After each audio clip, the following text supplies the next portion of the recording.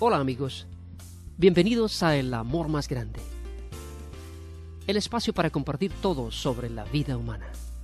La vida humana, bella, dinámica, retante, pero a veces compleja y siempre urgiéndonos de respuestas. Somos un grupo que busca la promoción de la vida humana en sus diferentes etapas. Tratamos de ofrecer a las personas la oportunidad de escuchar la verdad de la palabra de Dios sobre temas de mucha actualidad. Estamos conscientes de que hoy en día todos tenemos la necesidad de respuestas a nuestras inquietudes, especialmente en un mundo vertiginoso y cambiante que nos presenta enormes retos en nuestra vida personal que urgen de respuestas. Le invitamos a acompañarnos en el programa de hoy, escuchando este edificante mensaje. Amigos, bienvenidos a nuestro espacio de El Amor Más Grande. Continuamos hoy con la segunda parte del tema El sexo tiene un precio. Una vez más, esperamos que puedan llegar a ser iluminados con lo que compartiremos en este programa. Jóvenes, por si ustedes no lo sabían, solo en los Estados Unidos la infertilidad ha aumentado en un 500% en los últimos 6 a 10 años. Sobre las razones por las que eso está ocurriendo, pues las discutiremos en otros de los programas más adelante en esta serie. Sé de un caso que me gustaría compartir con ustedes. Hace más de 35 años, una jovencita de 15 años quedó embarazada. Tuvo serias decisiones que tomar, pero decidió darle a su hija la oportunidad de tener una familia adoptiva. Esa jovencita, 16 o 20 años después, se convirtió en una de las conferencistas sobre sexualidad más impactantes en los Estados Unidos. Contrastantemente, su padre biológico era un violador, al que nunca conoció. Ella expresó lo siguiente. Dijo, creo que todo niño es deseado por alguien y por Dios en su infinita misericordia. Dijo, no lo comprenderé tal vez hasta que lo veamos cara a cara, pero creo que Dios tuvo un plan y ha tenido un plan para esos niños no nacidos, esos niños abortados. Y agregó, no conozco a la madre que me trajo al mundo. Espero conocerla algún día, y si no lo hago aquí en la tierra, la conoceré en el cielo. Dijo, he orado por ella desde que tenía 4 años, y cuando la vea voy a abrazarla, y le voy a decir que la quiero mucho, porque ella me amó lo suficiente para darme la vida, y luego me amó suficiente para darme el segundo mejor regalo que he tenido, mi familia. Continuó diciendo, no sé dónde estaría hoy si ella me hubiera abortado, si no hubiera tratado de criarme, y le agradezco por haberme dado una familia. Y valdría la pena comentar que para alguien nacido como producto de esas condiciones, en una violación, resulta insultante muchas veces escuchar la palabrería de que todo bebé debería ser deseado y planeado. Este es un concepto con 2 dimensiones. Por un lado, es correcto decir que según el plan de Dios, sí, todo bebé debería ser deseado y planeado, ser concebido en la dimensión de un matrimonio. Ese es el plan de Dios. Sin embargo, muchas veces en esta sociedad tan deshumanizada, muchos sabios, entre comillas, y expertos que no saben a dónde van, aunque en realidad también deberíamos incluir a gente ordinaria, se atreven a decir que el valor de un ser humano nacido de una violación es más bajo que otros concebidos en condiciones normales. Ningún bebé concebido, aún antes de nacer, debería ser condenado a muerte por no favorecer a la conveniencia de los padres. Simplemente, no existen hijos nacidos por error. Esa es la mentira más grande que nos han metido en la cabeza en la sociedad. Por supuesto que cada decisión y acción en la vida del ser humano tiene y tendrá consecuencias. Pero hablemos ahora de las consecuencias físicas, como producto de las relaciones sexuales antes del matrimonio. Hoy, este día, en las próximas 24 horas, 12,000 adolescentes en Estados Unidos contraerán una enfermedad contraída sexualmente. Uy, y eso solo en adolescentes. Si consideramos también a los adultos y a los estudiantes universitarios, de nuevo en Estados Unidos, aunque podemos buscar alguna estadística en su momento en nuestro país, en Estados Unidos tenemos 55,000 personas al día que contraen una enfermedad sexualmente. 12,000 de ellas adolescentes que se levantaron esta mañana y dijeron, ¿qué me va a pasar a mí? Eso sucede en las grandes ciudades, pero aquí no. Están equivocados. Déjenme decirles que en los años 50 conocíamos y tratábamos 5 enfermedades transmitidas sexualmente. Solo para que ustedes lo sepan, en la actualidad hay más de 50 enfermedades transmitidas mediante el sexo y más de 25 de ellas son muy frecuentes en los jóvenes. Y 30% de esas enfermedades son completamente incurables. Eso significa que si contraen una de esas enfermedades es para toda la vida, lo cual es encantador, ¿no les parece, muchachos? Cuando están listos para casarse, encontrarán a la chica que aman y quieren para pasar el resto de su vida con ella. Llegó el gran momento, imagínense. Le dan el anillo, la miran a los ojos y si quieren hacerlo, pues se arrodillan y le dicen, cásate conmigo. Ah, pero por cierto, quiero decirte que tengo verrugas genitales, que se te contagiarán y nos darán tratamiento durante el resto de nuestra vida. Probablemente acabarás con histerectomía radical, con cáncer cervical y tal vez mueras. Pero cásate conmigo. Qué bien. Gracias por compartirlo. ¿Quieren tener que decirle eso a la persona con la que les gustaría pasar el resto de sus vidas? Encantador, ¿verdad? Verrugas genitales, sífilis, gonorrea, herpes, tricomona, uretritis, hepatitis B, sida y muchas más. Estas son enfermedades serias, con consecuencias muy serias. La clamidia es la enfermedad transmitida sexualmente más común entre los adolescentes y jóvenes hoy en día. Unos 4,000 adolescentes contraen esta enfermedad todos los días, solo en los Estados Unidos. Es una bacteria, no es un virus. Se trata y se cura fácilmente tomando antibióticos durante 10 días. El problema con la clamidia es este. Más del 80% de los jóvenes que tienen esa enfermedad no presentan síntomas. Curioso. No se puede tratar una enfermedad que no se sabe que se tiene.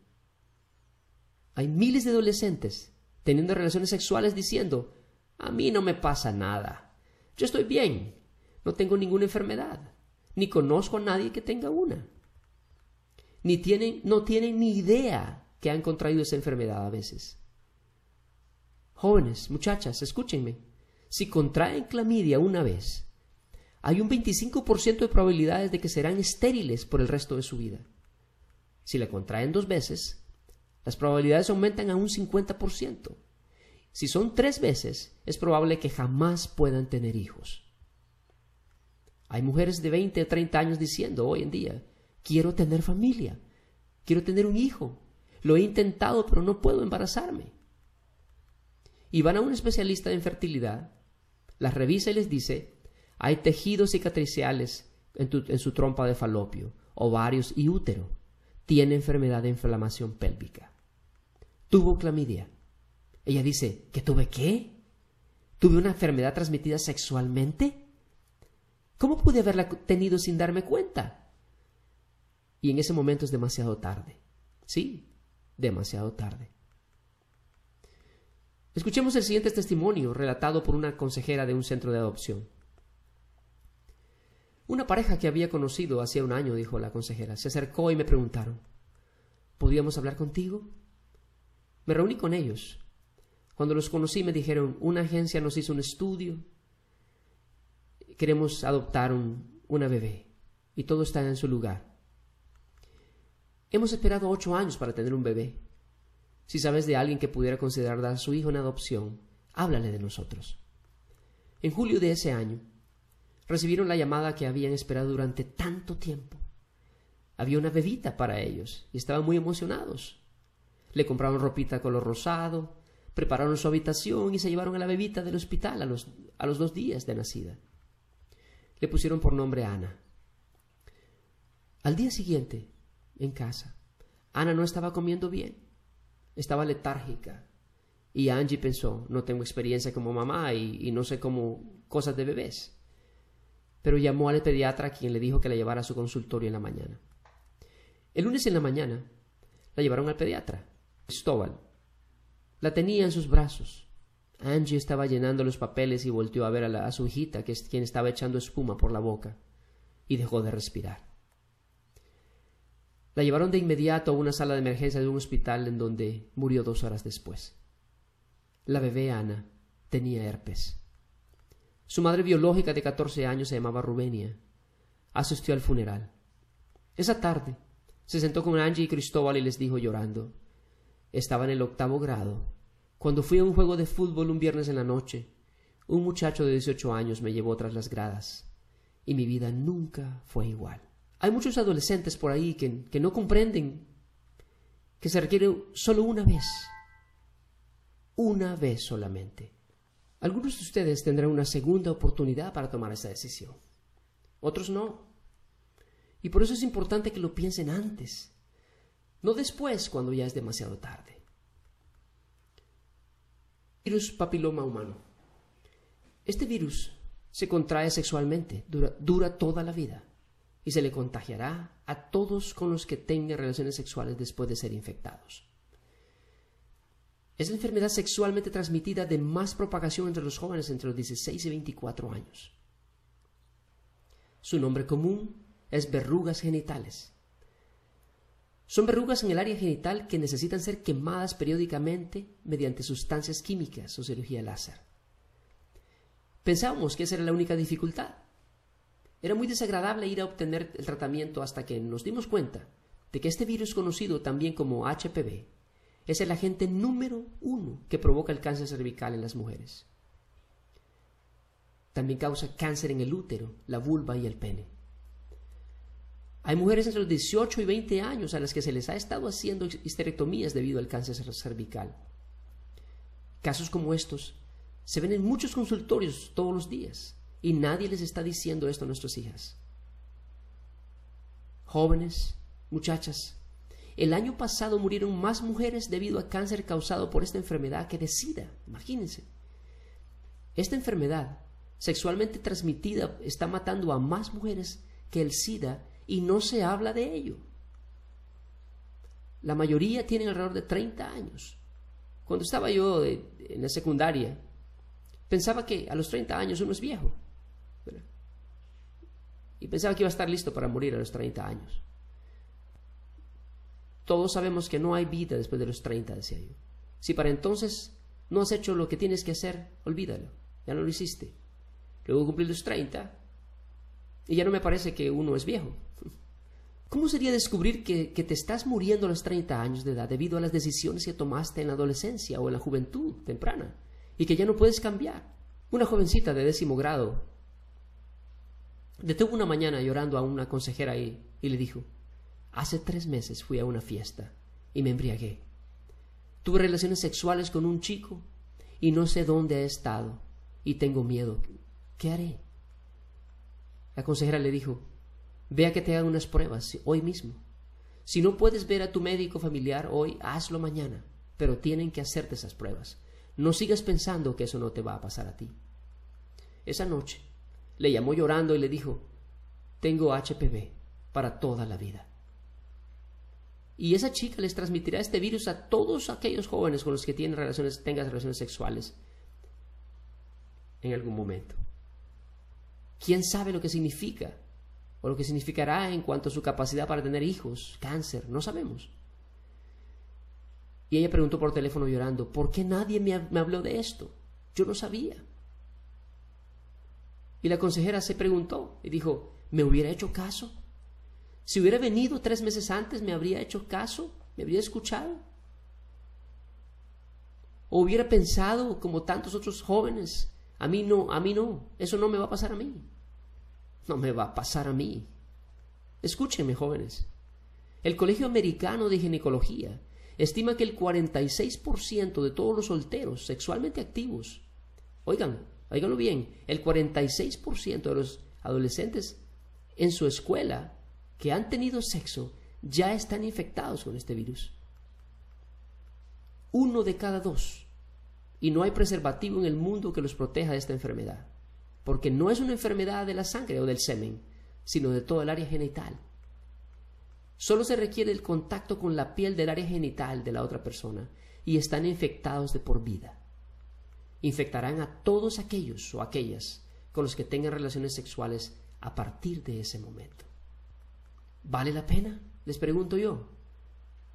¿Vale la pena? No vale la pena. Esa jovencita de la que les mencionaba hace un rato no fue a una fiesta un viernes por la noche esperando salir de ahí con un virus por el resto de su vida. Estoy seguro de que sus amigas no la llamaron y le dijeron: mira, hay una fiesta el viernes en la casa de fulanito. Beberemos, adquirirás un virus, estás invitada. No le dijeron eso. Fue a la fiesta y pensó: voy a tomar, y salió con más de lo que esperaba. Podríamos pasar horas hablándoles de historias como estas. Ahora bien, hay un virus que es 100% fatal. Mucho más, por lo menos en nuestros países latinoamericanos y tercer mundo. Muerte segura. Básicamente nadie sobrevive. El virus de inmunodeficiencia adquirida, el SIDA, es un virus. No hay cura. Nunca en la historia del mundo hemos podido curar un virus. Nunca. Se hizo un estudio nacional con jóvenes de 11º y 12º grados. Y asumimos que para cuando estuvieran en esos grados ya habrían tenido un tipo de educación respecto al virus de inmunodeficiencia adquirida. Y esto es lo que contestaron ellos. Esta fue una encuesta en 1992, imagínense. Y dijeron: no estamos preocupados por el SIDA, por 2 razones. Primero, no me va a pasar a mí. No me va a pasar a mí. Hasta los alumnos que admitieron ser sexualmente activos dijeron: no me va a pasar a mí. Segundo, si me pasa a mí, no hay problema, porque para cuando me vaya a morir ya habrá cura. ¿Quién les dijo eso? Jamás hemos curado un virus. Teniendo en cuenta esta información, ¿qué van a hacer para asegurarse de no contraer una enfermedad que los matará? Les voy a decir en 2 palabras. Sean valientes y díganme lo primero que se les venga a la mente. ¿Listos? Es un experimento. Sexo seguro. Y estamos por la radio, pero puedo oír todo tipo de respuestas. Alguien dijo lo que por lo general escucho a donde quiera que voy: preservativo. Sexo seguro igual a preservativo. Y algunos de ustedes podrían decir: mira, yo no tengo que preocuparme por el SIDA. No tengo que preocuparme por enfermedades o embarazo porque uso preservativos y estoy a salvo. Estoy hablando de la parte práctica y no estoy hablando de la parte moral y espiritual, que tiene otra implicación. ¿Alguien se ha molestado en decirles cuál es el porcentaje de fracaso de los preservativos? ¿De falla? ¿Porcentaje de falla? Podría citarles investigaciones que darían un 50, 30, 10 o 5%. La verdad es que no lo sabemos a ciencia cierta. La mayor razón por la que no lo sabemos es que no tenemos la tecnología para hacer pruebas de SIDA. La tenemos solo para ver si está presente un anticuerpo en el torrente sanguíneo en algún momento después de la infección. ¿Qué significa eso? Que si se ponen en riesgo de contraer esta enfermedad, si han tenido sexo, pueden ir mañana a que les hagan la prueba de este síndrome. ¿Necesitan hacerse esa prueba? Claro que sí. Si es positiva, han sido afectados con el virus de inmunodeficiencia adquirida. Han sido infectados. Les dará SIDA y morirán. Tan sencillo como eso. Si la prueba es negativa, ¿qué significa? Bueno, no significa mucho. Significa que pueden o no estar infectados. Podrían tomar 3, 6 meses, 1 año. Ahora dicen que en algunos casos podrían ser hasta 3 años antes que el resultado salga positivo. Y durante este tiempo podrían estar infectando a alguien con quien estén teniendo relaciones sexuales. ¿Cómo saber el porcentaje de fracaso de los preservativos para protegernos del contagio del virus de inmunodeficiencia adquirida? Si puede tomar 3 años. Es muy difícil realmente. Sabemos el porcentaje de fracaso de los preservativos en cuanto al embarazo. Solo toma de 10 a 14 días para probar eso. es de un 10 a un 30%. Una de cada 5 adolescentes quedará embarazada si se usa el preservativo antes de 18 meses. Amigo o amiga, si este mensaje ha resultado de bendición para su vida, le invitamos a que nos escriba a nuestro correo electrónico info@elamormasgrande.com. Será para nosotros un placer poder apoyarle. Sintonícenos en nuestro espacio de El Amor Más Grande los días martes y jueves, en los horarios de las 8:30 de la mañana y 9:30 de la noche, siempre por Radio Luz. Si desea escuchar este programa a través de Internet, visite nuestra página web a la dirección www.elamormasgrande.com y busque la sección El Mensaje de Hoy. Allí mismo podrá informarse sobre nuestras distintas misiones de apoyo, tanto para matrimonios, jóvenes profesionales, universitarios y adolescentes, en las cuales desde ya está invitado a participar. Hasta nuestro próximo programa, que Dios le bendiga y le ilumine para poder descubrir la riqueza del amor más grande, el amor de Dios.